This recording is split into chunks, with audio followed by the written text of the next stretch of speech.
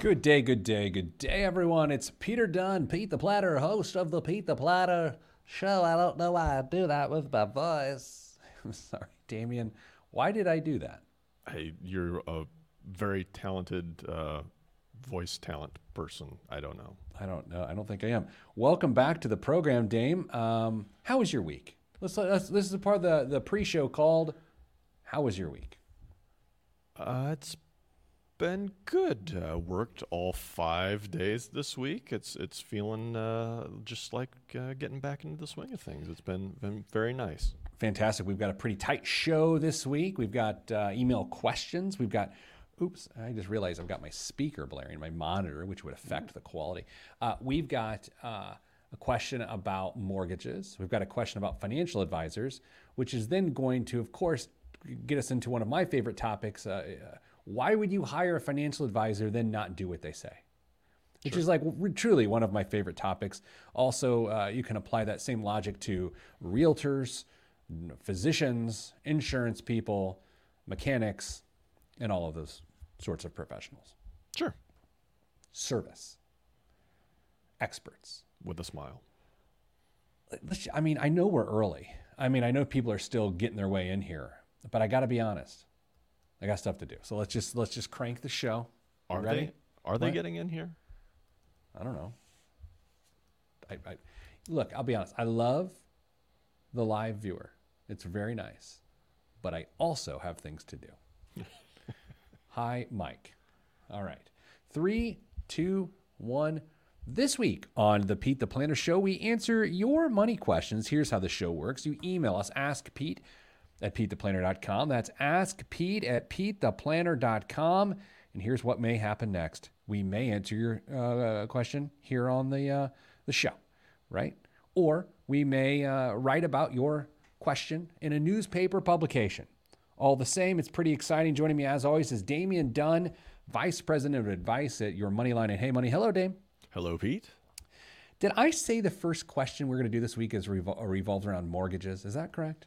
I think you put that in the third segment. Oh, boy. All right, so first question is about hiring a financial advisor. Greetings, Pete and Damien. This person emailed us at askpete@petetheplanner.com. Greetings, Pete and Dame. How do I find and evaluate a fee-based planner? What questions would you ask? What are your views on a fee-based relationship with a planner? I've talked to a couple CFPs, certified financial planners like Dame, about hourly work. They are not that interested. They really want an AUM fee relationship. And Dame, AUM means? Assets under management. That means they manage your money, your investments, and then get a fee based on the amount of money they're managing for you. Continue with email. I want to establish a long-term relationship. I don't believe my indexed portfolio needs babysitting. Am I nuts? I thought the industry was moving toward fee-based compensation plans. We are a middle-aged, frugal couple with a good nest egg. My background and career is in finance and in economics. I'm comfortable evaluating financial and investment options. We've done it ourselves via Vanguard for 35 years with good results. There will be issues in our future where I would like outside input and opinion, such as Monte Carlo simulations, buying a second home, etc. I'm not excited about paying someone to watch a basket of index funds and pay based on AUM. Vanguard offers this for 0.3% of assets, and that's still $5,000 annually. Adam. Dame, it's funny how now, having been in this business for over 20 years, how some things just never change. This has been a bugaboo of the financial industry for quite some time. It's part of the reason why we actually started Hey Money, which is to answer some of these fundamental questions without having the need for us to manage someone's investments, because there's a lot of financial questions that have nothing to do with investing, yet investment advisors want to manage your money to answer all of those questions. What say you, my friend?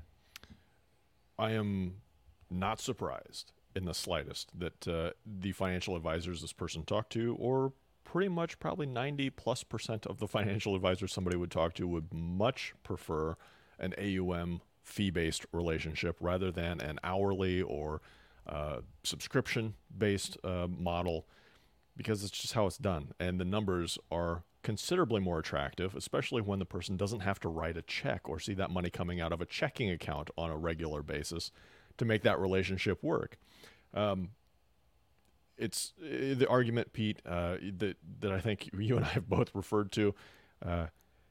This makes sense because we do better when you do better for the advisor that's collecting an AUM fee, meaning when your investments go up, then we get paid a little bit more. But when your investments go down, we don't get paid as much. So we're going to be compensated fairly for the situation, the relationship that we have, where in my point of view, an advisor's time is worth something. For sure. They're a professional. They have a ton of experience, probably some education behind it. They know the ins and the outs of the industry and can hopefully get you to the finish line. But their time is worth something. It's not a variable amount. It is a flat amount. Like most other professionals, an attorney is going to charge you an hourly rate. Financial planners, I believe, would do well by charging an hourly rate. AUM, I don't know if it's ever going to go anywhere. I've heard different stories about it's going to be on the way out and this new subscription model or monthly fees going to take over. I don't think that's the case. AUM's here to stay. But there are a number of advisors who do work off of a subscription model. Can I plug a website, Pete, for him to for this person to go check out some advisors potentially? I guess so. XY Planning Network, XYPN, is filled with advisors all over the country who work remotely, first and foremost, so you could work with an advisor in another state if you wanted to, but they also offer subscription models. They don't have to manage your money for this. So if you want to be able to consult with somebody on true financial planning issues, not investment management issues, these advisors would be well set up to do it. So if you're interested in that sort of relationship, go check out XY Planning Network. Google it. It'll be right there, or Bing if you prefer. It doesn't matter to me. And they've got a very nice Find an Advisor tool. And just poke around, see what's out there. But a lot of good people there. You and I are both very pro financial advisor. We think people should have them when they need them. I think it begs the question with this particular individual, Adam, as to what do they really need? The challenge of the financial industry is that financial planner is this catch-all title. I don't think these people need an investment advisor. So I think they can throw that out the window. They've done a reasonable job from what they've submitted to us. I think typically if you write what he wrote, you understand enough to probably manage your own money pretty darn well. That doesn't mean you don't need Monte Carlo simulations run and you don't need traditional financial planning guidance. But I'm rather convinced this person does not need investment advice. He just needs that planning advice that you talked about, which he can find at the site that you suggested. I will note he asks a question here that's certainly worth answering. I thought fee-based planning was the trend or something to the effect. It is, but the fees are based on your assets, right? Yeah. There has been a slight move, like you said, Dame, towards hourly advice. But think of it this way. This is a very critical statement I'm about to make, and it will rub people the wrong way, but it's just true. It's transparent. Dame, for you, if you were an investment advisor, to manage someone's money that had $500,000 or to manage someone's money that has $100,000, it takes the same amount of time. And so if you have a limited number of people you can serve, you are going to take the business which is more profitable for you. I'm not here to suggest that is good and or bad, sincere and or insincere in people's exclamations that they love to help people, but that's the math of it. It's not, having done this for a living, by the way, it's not that hard to manage $1 million for someone compared to managing $100,000 for someone else. It's the exact same principle, the same computer programs, the same algorithms, same research, same time and attention to the person, other than you may want to spend more time with the $1 million client because you don't want to lose that $1 million client. That's the nature of the industry, good, bad, or otherwise. That's how it works. You know as well as I do also that it's not uncommon for clients with a lower level of assets to take up more of your time. Not because they're anything special, but maybe their circumstances just require more hand holding, and you want to do a good job and be a professional, and you do that. But when you're looking at somebody with $100,000 versus $1 million, you're going to be much more willing to spend that time with the person with $1 million, because that's where you're getting paid versus somebody with $100,000 under this format. I think that's the same with every business in the world. I mean, I look at even our corporate clients, and sometimes it's our smallest clients that require the most work from our team compared to some of our bigger clients with bigger revenue, don't require as much sort of service work other than doing our job of helping people with their financial lives. Dame, let's do this. Coming up after the break, let's keep going on this idea of, all right, fine, you've hired an advisor. The advisor tells you to do something. Why telling that person they're wrong makes no sense. Why hire a professional and then do the opposite when you yourself are not a professional? That's what we're talking about next. Dame will be here. I will be here. I'm trying to hit the post at the end of the segment. I'm Pete the Planner, and this is the show. Man, that really drew itself out. Good job to me. I don't think anybody noticed. Except when I said it. This is the problem of the financial services industry. And again, reason we created Hey Money is not necessarily for people like Adam, because we're not going to run Monte Carlo simulations, right? Could we advise people on the second home? Yeah, absolutely. We could absolutely do that. But there has not been that serious piece of disruption in the industry because no one's in a hurry to do it. I mean, it'll happen. It'll happen. I know XY has tried to do it, and I like their model, but they have not by any means disrupted the industry. Oh no, they haven't. They haven't pushed the needle significantly in that direction. But I do think they provide a really nice home for similarly minded advisors. And now, to be fair, there are a number of advisors that still charge AUM on that platform as well.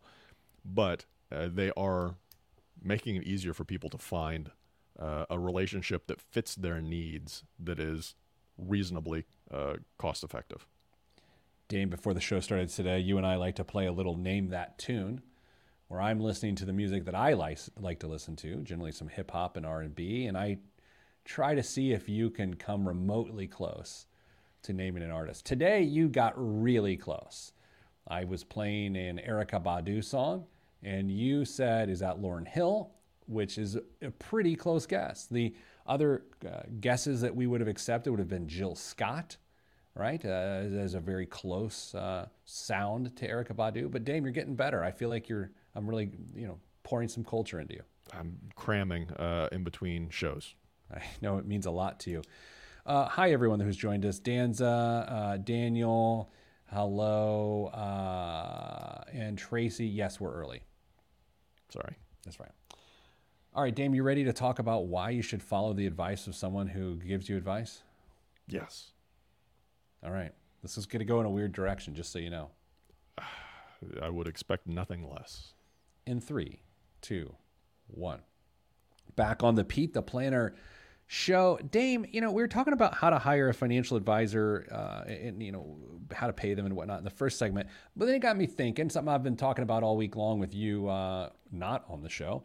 It's this idea of, why would you hire a professional who knows a lot about an area that you don't know a lot about, and then when they tell you to do what you hired them to tell you to do, you choose not to do it? And that is a really weird, frustrating thing. Sometimes I get it. Like, you go to your mechanic and they're like, hey, I'll be honest with you. You trust me, I trust you. But listen, Pedro, this needs $8,000 worth of work. And then I say, well, I don't really want to put that much into the car. Just fix $4,000 worth of stuff. That's an example where I'm just using discretion to say, I acknowledge that you're right.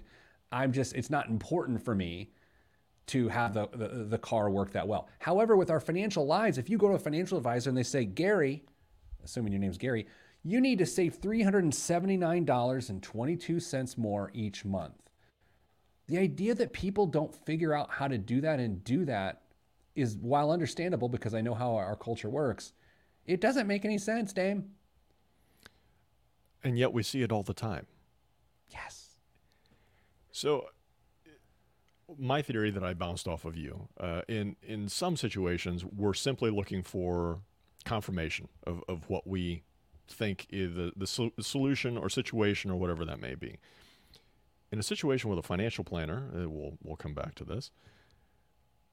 Gary gets told he needs to save $300 and some odd a month. Gary looks across the table and says, "Sure, I can do that," and walks out the door and says, "There's no way I'm doing that." Why? The question becomes, why does Gary say that? Is it because he believes he knows better? Does he have some information that he didn't share with the financial planner? Does he know that he's just not capable of doing that? There are a number of reasons why somebody would just discard out of hand the advice of a professional. Unfortunately, the professional doesn't always have that information to maybe tailor the answer, the result, back to the individual who's paying for that information. And it does nobody any good when maybe all the information's not been laid out on the table. You know, sometimes when this happens, the buyer, the client, likes to make it about trust, right? They'll say, well, you know, we're really still building trust. And while I get that, you have to do your due diligence and take your time and take it seriously to hire the right person so that you have the privilege of just doing what they say. Dame, our organization hired a consultant, you know, and in the past, recently, you know, those sorts of things to help with certain things. If they tell us to do it, why would I argue with the person I'm paying to tell me what to do? Like I struggle with that. Even talking to that person, they're like, yeah, you tend to do what we tell you to do. It's like, yeah, because I'm paying you to tell me what to do. So if I don't do what you say, then I'm literally wasting my money. Now, I will say the one area where people struggle with this the most is life insurance, right? An insurance professional is brought in some capacity to do a needs analysis, generally life insurance. The person does the needs analysis. They add their own opinion and subjective recommendations into that. And then for some reason, Dame, many times that life insurance dynamic, people are just like, nah, I'm good. They're just trying to sell me life insurance. And then someone will just go completely uninsured or underinsured because they simply didn't want to be in a dynamic where they felt like the person was getting over on them. What's interesting in that situation is typically you're not going to pay for that needs analysis because they are trying to show you what you need in hopes that you're going to buy a policy, and they will be compensated on the backside through a commission. However, we often say, well, maybe you need to have a little skin in the game to buy in and act on this advice. We know that's not the case too, because people will pay for advice and walk away from it. So is this a control issue? Somebody, the old American philosophy of nobody's going to tell me what to do. Is that part of it? Or is it a relationship issue? You're just not comfortable with the person that's giving you the advice or how they're being compensated in the situation. It's really tough to understand why some people recognize that they need help and then just shrug their shoulders and say, well, that was all right. I'm going to go do something else now. It is fascinating. What about going to your doctor and your doctor says, hey, you're as healthy as a horse, but a giant horse, you need to lose some weight. And then you're in this situation. It's like, okay, doctor, thank you for your medical opinion.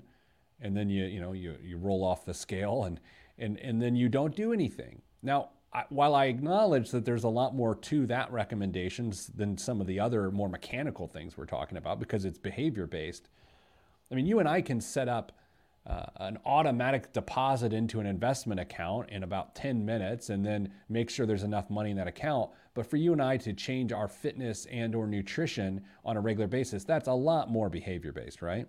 Totally. And I think that comes down to a big chunk of it.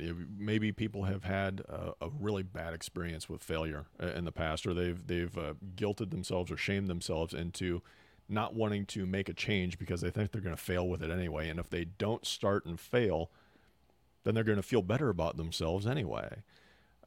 it's an interesting dynamic that we have with ourselves as we look at making sometimes minor changes in our lives, whether they're health or financial or relational, whatever the case may be, or major changes. Sometimes we jump into something because we know the risk is absolutely worth it. If we sometimes shy away from it because there's just not enough of a consideration on our part to say, you know what, I'm going to put myself out there, and I know this is in my best interest for whatever the situation may be. And if I fail, then okay, but maybe I'll pick myself back up and we'll try again. So I don't know. People are weird, Pete. I don't know if you've picked up on that. Yeah, a couple things. Number one, we've been laying the blame at the feet of the client.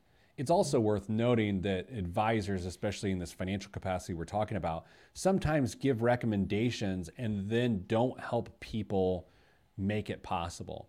It's the old, you need to save more for retirement. And then the people said, we can't afford to. And then they say, you can't afford not to. And then it's over.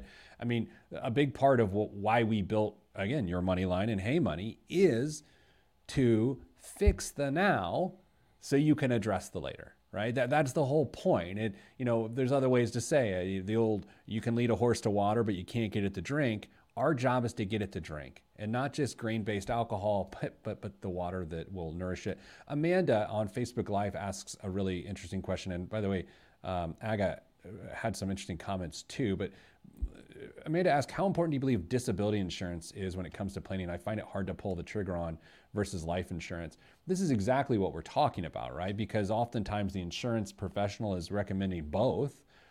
And every statistic I've ever read is you're more likely to use a disability policy than you would ever use a term life insurance policy. So I think it's wildly important. My dad's best friend became disabled while in the throes of his career, and that very robust disability strategy he had is the only thing that allowed his family to financially survive. Dame, you're a disability fan? Yeah, totally. I've seen the same numbers that you have. It is much more likely for most people that they would use that disability policy versus that term life policy, and it can absolutely hold a family together.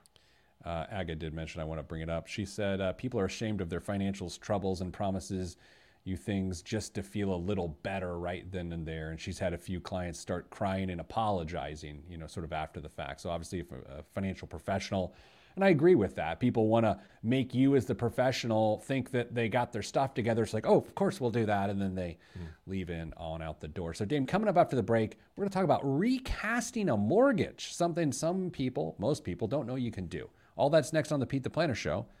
I'm Pete the Planner. I almost hit stop broadcast. I just want you to know, just now, I almost hit stop broadcast. That would have been a very special Friday. That would not have been great. Hello, people coming in. Pinkins, sir, senor, Mr. Pinkins. I will be in your building, Mr. Pinkins. I don't know if you're down in that building. The 19th. No one cares. All right, Levi, howdy. Nick, hello. Jameson's late. Way to go, Jameson. All right, Dame, are you ready to blow people's minds? Sure. Yeah. Can you say it with confidence so I feel like I'm confident in my belief that you can blow people's minds? Prepare to have your minds blown. In 3, 2, 1. Back on the Pete the Planner Show. Dame, we got a mortgage question, a unique one this week, and I want to read it to you right now and share it with others. Pete and Damien, I listen to the podcast regularly and love the show. Thanks, Mom. Speaking of, happy Mother's Day weekend to all the mothers out there. Whether you're listening on WIBC in Indianapolis, WVKI in Knox, Indiana, or WTRE in Greensburg, happy Mother's Day. Our other affiliates, I hope you have a modestly good Mother's Day too. Dame, do you like how I mixed in the affiliates? Yeah, that was very smooth. Oh, boy. I have a question about recasting my mortgage. My original 30-year fixed rate loan amount. Okay, everyone writing this down. My original 30-year fixed loan amount was $290,000 starting in January of 2012. In 2016, I began making $1,000 curtailment payments against principal each month. Time out. Damn, you don't hear the term curtailment a lot, do you? You do not. Actually, I know what it means. I've heard it used, but it shocked me when I read the word curtailment. I stopped these monthly payments November of 2019 and opted to make annual lump sum payments instead of monthly $12,000 a year. In March of 2021, I paid a lump sum of $17,000 against my principal. See, my goal is to pay off my mortgage by 2030 when my oldest of 3 children starts college. As I've said on this show several times, I have a very similar strategy to have my mortgage paid off before my oldest child goes to college. I recently learned about recasting a mortgage to reduce your monthly payment, and after calling my bank, I have the option to recast my mortgage and lower the payment. Does it make sense to recast my mortgage to lower my payment? If I perform the recast, any difference between my old and new payment would be used to pay down the mortgage principal, in addition to the $1,000 a month I'm currently setting aside to pay in an annual lump sum. My thought is that it would make sense to recast the mortgage, but not sure if I'm missing anything in regards to the treatment of interest. Would the recast accelerate my plan to pay off the mortgage by 2030, or should I just stick to what I've been doing? Thanks, Mike. Wow, Dame, the recast, curtailment, fun and frivolity in the financial world. What say you, Dame? Here's the too long didn't listen. Just keep doing what you're doing, Mike. But here's why. Here's why. Raise your hand if you know what a recast is. Mildly. I mean, okay. I fish, so it's like when you get hung up on the bank and then you reel back in, and then fly fishing is all about recasting, right? Sure. It's kind of okay. Recasting a mortgage works primarily after somebody puts a large payment towards principal on their mortgage. Let's say you started a 30-year mortgage, and 3 years in, Uncle Harry dies and leaves you a whole bunch of money, and you say, you know what, I'm going to put $100,000 of it towards my mortgage, and then I'm just going to keep on doing what I'm doing. Well, recasting is that you go back to that lender after you put that $100,000 towards principal and say, you know what, I really don't think I'm going to do any additional payments, but I made a huge chunk towards principal. Why don't we see what the rest of this loan amortizes out, keeping all the same terms, same 30-year time period, same interest rate, and they re-amortize the loan. So your payment goes down, but you still finish the mortgage at the expected finish date of 30 years or 27 years, whatever's remaining on the mortgage.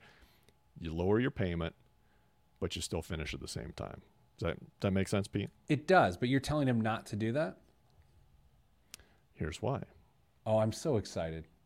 I'm also waiting for the email to tell us why we're wrong, but go ahead. That's fine. When he has done this, Mike has put all this money towards it. He could very well recast his mortgage if he wanted to. However, the payment goes down, which normally sounds like a great idea.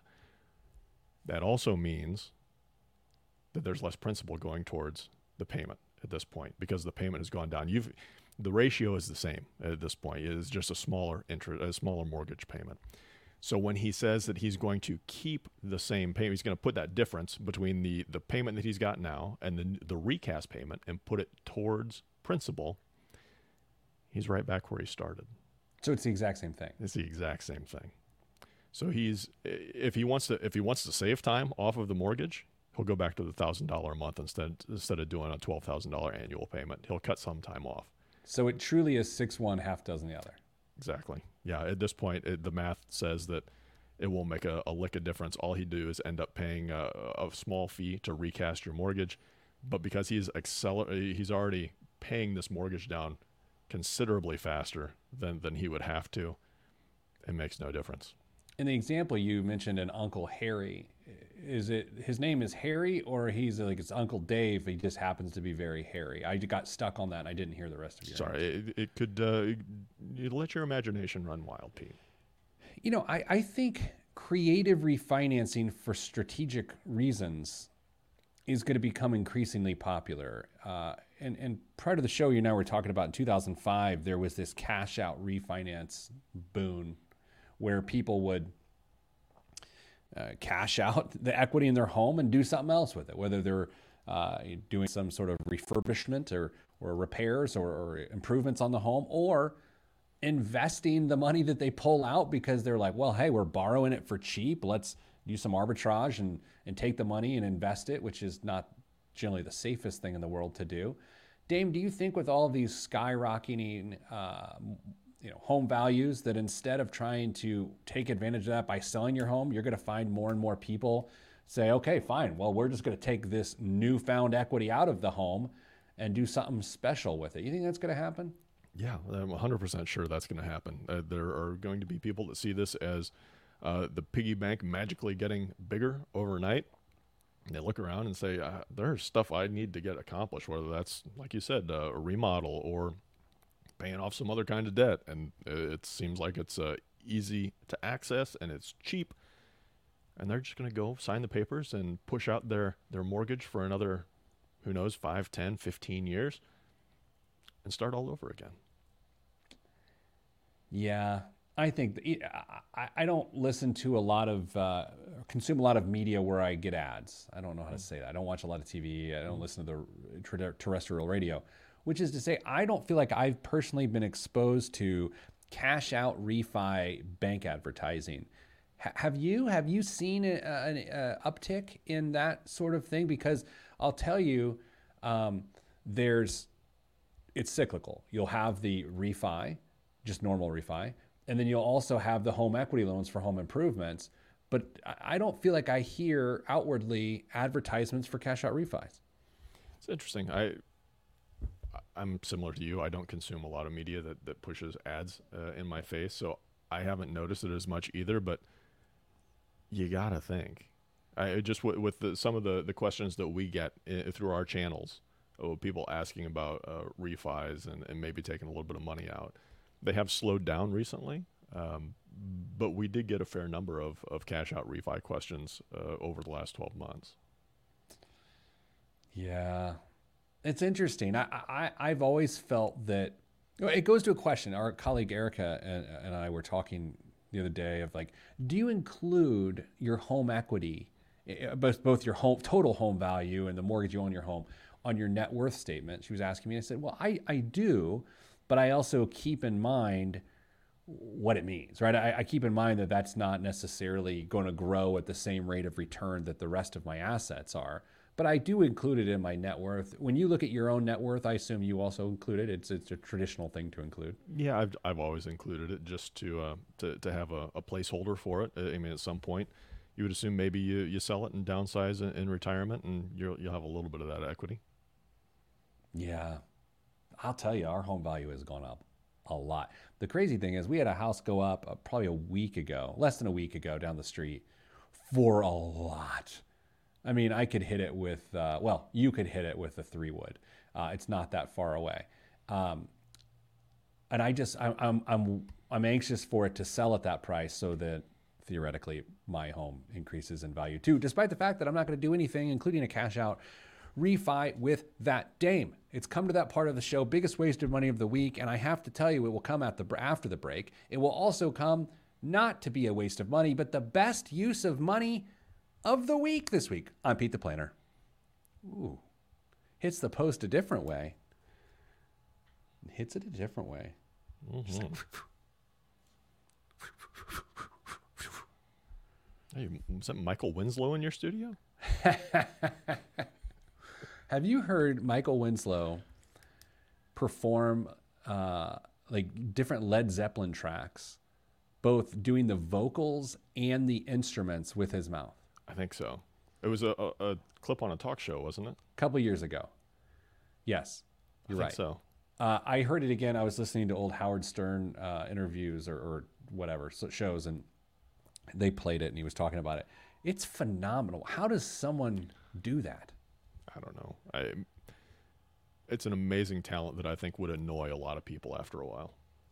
You can't just keep doing it around your family. They're just going to get upset eventually, right? Yeah. By the way, I just got an email from Zencastr announcing the winners of some contest that they have, but it doesn't matter because our show works well because we don't use Zencastr. That seems rude. Never mind. Let's cut that. Cut that. I don't edit anything. Okay. And 3, 2, 1. This week's biggest waste of money of the week right here on the Pete the Planner Show is the Indianapolis Motor Speedway urinal trough t-shirt. Oh, that's right, Dame. The Indianapolis Motor Speedway is announcing a brand new piece of history, and that is the orange urinal trough t-shirt. I don't know if you know this, but at the Indianapolis Motor Speedway in Speedway, Indiana, where I was born, I wasn't born at the Indianapolis Motor Speedway. I actually wasn't born in Speedway. I was born at Methodist Hospital in Indianapolis, but I grew up in Speedway. There are men's restrooms at this facility, and the men's restrooms don't have your traditional individual urinals. They've got a giant trough, like that pigs would eat pig food out of. And everyone just does what they need to do in this long tubular urine catcher, and they are iconic. My grandfather took my father to the track years ago and had to explain to my then youthful father what in the heck that thing was. Decades later, Mike D., my father, took me and had to explain the same concept to my dismay and horror. Just a few years ago, I took my son Theodore, and he was terrified because he's a junior germaphobe. But Dame, there is nothing more iconic than standing shoulder to shoulder from race fans around the world, letting it flow all together in the troughs at Indianapolis Motor Speedway. This t-shirt can be had at shop.ims.gov for $32. It comes in burnt orange, naturally. Someone's not hydrated. Its sizes are small, medium, large, extra large, 2X large, 3X large, and of course, the iconic 4XL. Dame, I might actually buy one of these. I'll be sad if you don't. What do you think this was presented to Roger in a meeting, and he said, yes, let's do that? That's a great question. Doug Bowles is the one who posted it, and my wife, since I am off social media these days, my wife let me know, because she knows how strongly I feel about urinating in a trough next to other men, that this was available, and that Doug Bowles, the president of the Indianapolis Motor Speedway, was the one promoting it. But you do wonder if Mr. Penske is involved in any way, shape, or form. Yeah, wow. Have you ever partaken in the utility of said trough? Yes, but you realize that IMS is not the only location with troughs. Don't yuck my yum. I mean, don't yuck my yum. Wrigley probably has troughs older than the ones at IMS. I'm not here to talk about gum, Dame. Okay. Dame, what's in the news this week? Well, not many companies are apparently comfortable ordering employees back. A number of them are taking modest steps to ease the return to work. Examples include small tokens such as office slippers or gift cards for stores like Target or Amazon. Others are applying their office staff with free food and drink. Few, if any, though, are going quite as far as the real estate data provider CoStar, the Washington, D.C.-based firm, said any of its roughly 4,000 U.S. employees at its more than 50 U.S. offices are eligible to win randomly drawn prizes. All an employee has to do is show up for work and have proof of vaccination.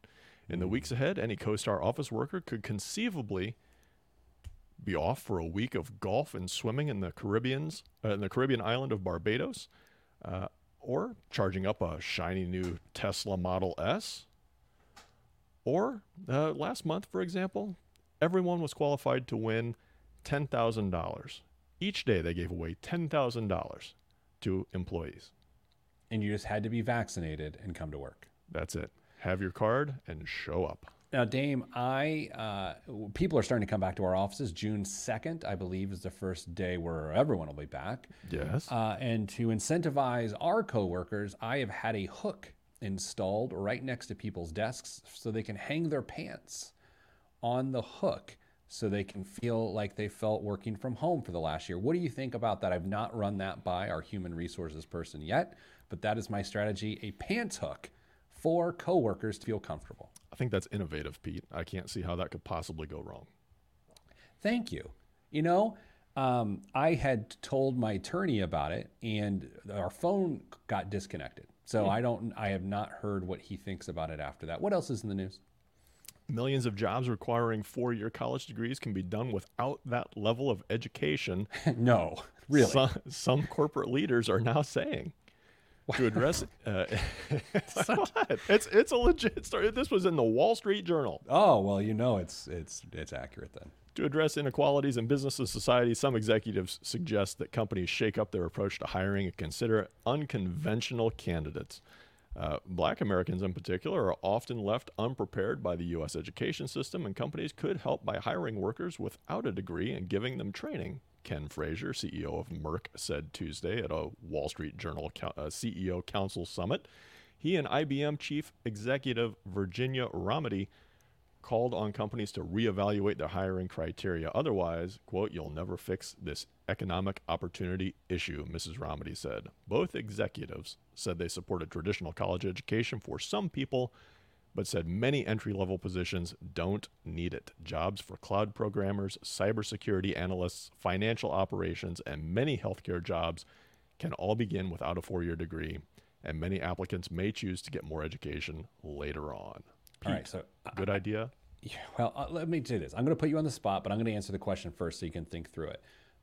The top 3 things you actually learned from college is the question I'm going to ask you, but I'm going to answer it myself first, okay? But you can listen to my answers here. Number 1, I learned how to critically think, right? I learned how to be in a really tough, high-stress environment at the time, relatively speaking, and come to a solution, right? So that's number 1. Number 2, I went to a liberal arts school, which made me think in a very diverse way. It made me consider the humanities and different concepts, even when dealing with business or science or something like that. You always had that liberal arts spin to it, which I didn't necessarily appreciate at the time, but in retrospect, I really appreciate. And number 3, and oddly, number 1 on my list, I learned to deal with people I didn't like, especially because I lived in a fraternity house. No, yeah. We're all brothers. Shh, you're not my brother. You're disgusting. That's what my college experience was, good, bad, or otherwise. And everything else that I do for a living, I did not learn at college. None of the things I just said have anything to do with my job, because everything else I learned here. What are the 3 things you learned at college? Similarly to your last one, I learned that walking away from a conversation is a perfectly valid response to certain conversations. Sure. That saves potential arrest and confinement.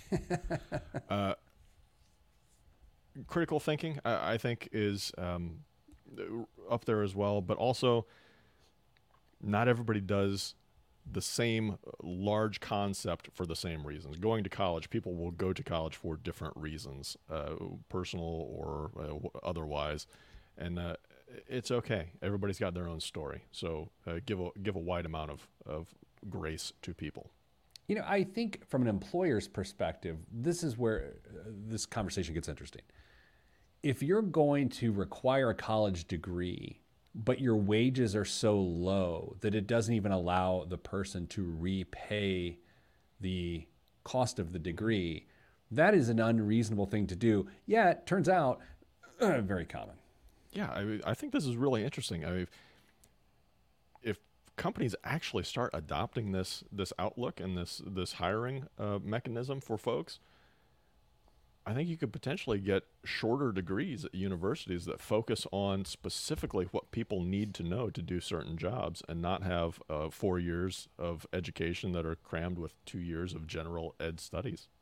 I think through our organization, all the different roles, many diverse from each other, some definitely require a college degree, but some don't.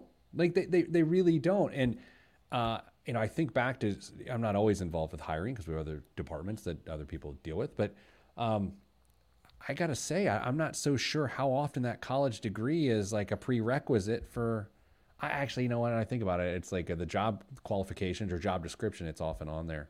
Maybe we'll look at that. Maybe we should look at that as we continue to grow. Dave, that's all we have time for this week. Thank you for you and your contributions, sir. You're welcome. Sending you good vibes, because good vibes are all that's in the budget. I'm Pete the Planner, and this is the show. All right. I don't want to say who in our, here's the roles in our company that although the people have a college degree, they don't really need it. I'm not going to do that. That seems probably mine. Like me. Yeah. My daughter was trying to explain to a friend who was hanging outside with her, like what I do. And the description of what I do was like, it was incredibly accurate and also made me feel terrible. She was like, he's not much. She was like, what's your dad do? He's like, well, he's Pete the planner. And the person's like, what? And I was like, oh yeah. She's like, well, he talks about money. Sometimes he helps people. and I'm like listening to this and I'm like, it was uncomfortably validating. It's like, yeah, yep, that's pretty much it. Kids, right?